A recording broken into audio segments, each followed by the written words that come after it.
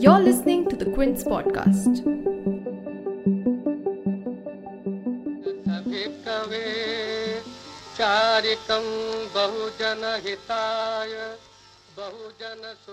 This Buddhist chant in Pali resonated in the air as Dalit strongman Dr. B.R. Ambedkar quit Hinduism and converted to Buddhism on 14th October 1956. He wasn't alone. Close to 3.6 lakh of Ambedkar's followers converted with him in Nagpur. But why did Ambedkar convert? Why did he choose to convert to Buddhism? Why did he decide to convert in Nagpur? And why did he alter not just his own path, but the lives of a largely marginalized Dalit community?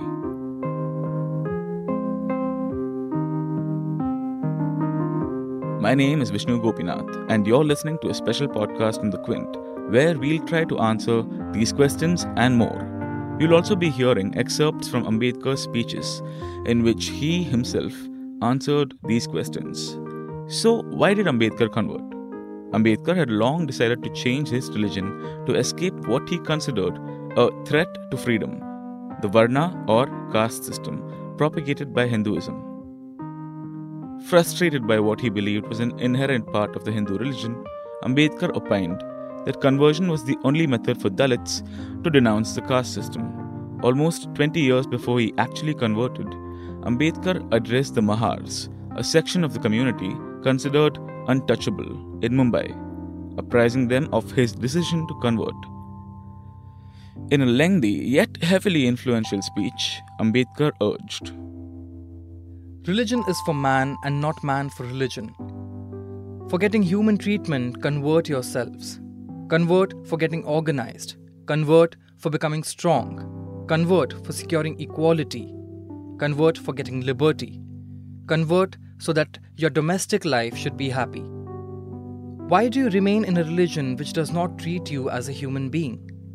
Why do you remain in a religion which prohibits you from entering temples? Why do you remain in a religion which prohibits you from securing drinking water from the public well? Why do you remain in a religion which comes in your way of getting a job? Why do you remain in a religion which insults you at every step? A religion in which man's human behavior with man is prohibited is not religion, but a display of force. A religion which does not recognize a man as man is not a religion, but a disease. A religion in which the touch of animals is permitted, but the touch of human beings is prohibited, is not a religion, but a mockery. A religion which precludes some classes from education, forbids them to accumulate wealth and to bear arms, is not a religion but a mockery of human beings. A religion that compels the ignorant to be ignorant and the poor to be poor is not a religion but a punishment.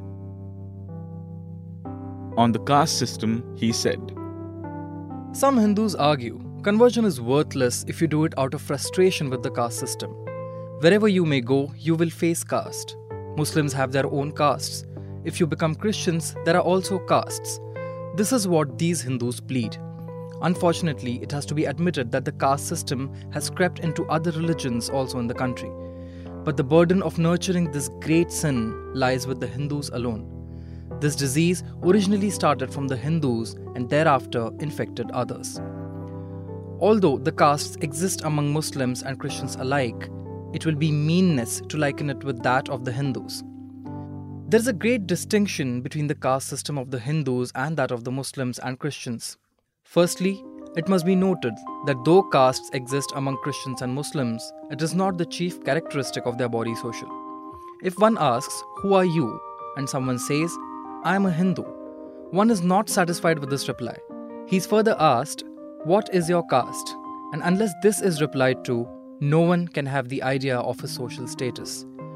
From this, it is evident how caste has prime importance in the Hindu religion and how minor it is in Christianity and among the Muslims.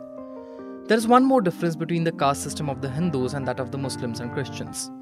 The caste system among the Hindus has a foundation of religion. The castes in other religions have no sanction of their religion. If Hindus proclaim to disband the caste system, their religion will come in their way. On the other hand, If the Muslims and Christians start movements for abolishing the caste system in their religion will not obstruct. Hindus cannot destroy their castes without destroying their religion. Muslims and Christians need not destroy their religion for eradication of the castes. Rather, their religion will support such movements to a great extent. Even if for the sake of argument it is admitted that castes exist everywhere, it cannot be concluded that one should remain in the Hindu fold. If the caste system is useless, then the logical conclusion is that one should accept a kind of society in which the caste system has no serious adverse effect upon the person, or wherein the castes can be abolished early and easily in a simple manner.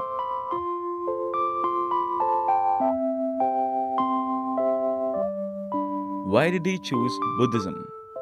Having said this, Ambedkar then contemplated for almost 2 decades before he chose to convert to Buddhism over other religions. According to Gauri Vishwanathan, a professor of English at Columbia University, the reason behind this choice was in fact the quote-unquote foreignness associated with Islam and Christianity. Apart from a deep-rooted disdain for the caste system inherent in Hinduism, another possible reason that could have driven Ambedkar's choice was that Buddhism met his core values of rationality, morality, and justice. According to religion studies specialist Christopher Queen, Buddhism helped Ambedkar realize his requirements, quote-unquote, the exercise of individual choice based on reason and historical consciousness. Further, Christopher Queen also suggests that Ambedkar modified the religion's basic tenets to fit his idea of Buddhism, particularly by including the values of equality, fraternity, and liberty from the French Revolution. Ambedkar's reinterpretation was called the Dalit Buddhist movement, or Navayana, or Neo-Buddhism. This new sect of the religion now rejected the 4 noble truths of traditional Buddhism and was instead remodeled in terms of the class struggle and social justice. Why Nagpur? Ambedkar decided to convert with his followers in Nagpur, a move that was criticized by many since the city was also considered the birthplace of the Rashtriya Swayamsevak Sangh. However, Ambedkar clarified his decision one day after he converted on 15th October 1956. He said that he had chosen the city not for the RSS, but for the Nag people, who according to history spearheaded the movement against the Aryan people and also propagated Buddhism.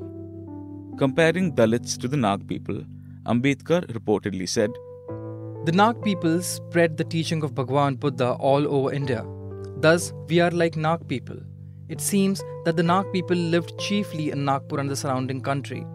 So they called this city Nagpur, meaning city of Nags. Nagpur was chosen because of this. In this matter, there is no question of a lie to provoke someone.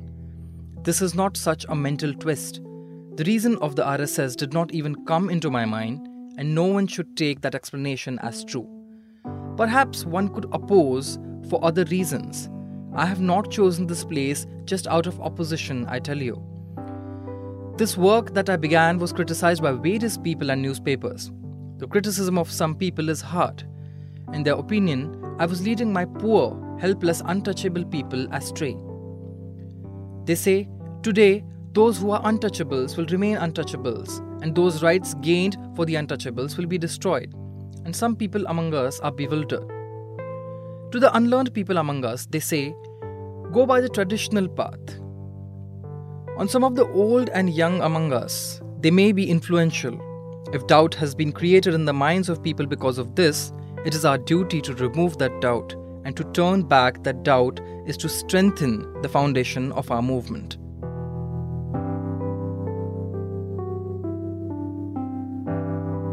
And although Ambedkar did not live long enough to practice a religion that he so well espoused, dying only 2 months after his official conversion, he led thousands to adopt his reinterpretation of the religion. Diksha Bhumi in Nagpur, the site where Ambedkar led the 1956 mass conversion, still remains a sacred shrine for Navayana Buddhism and is of special significance to millions.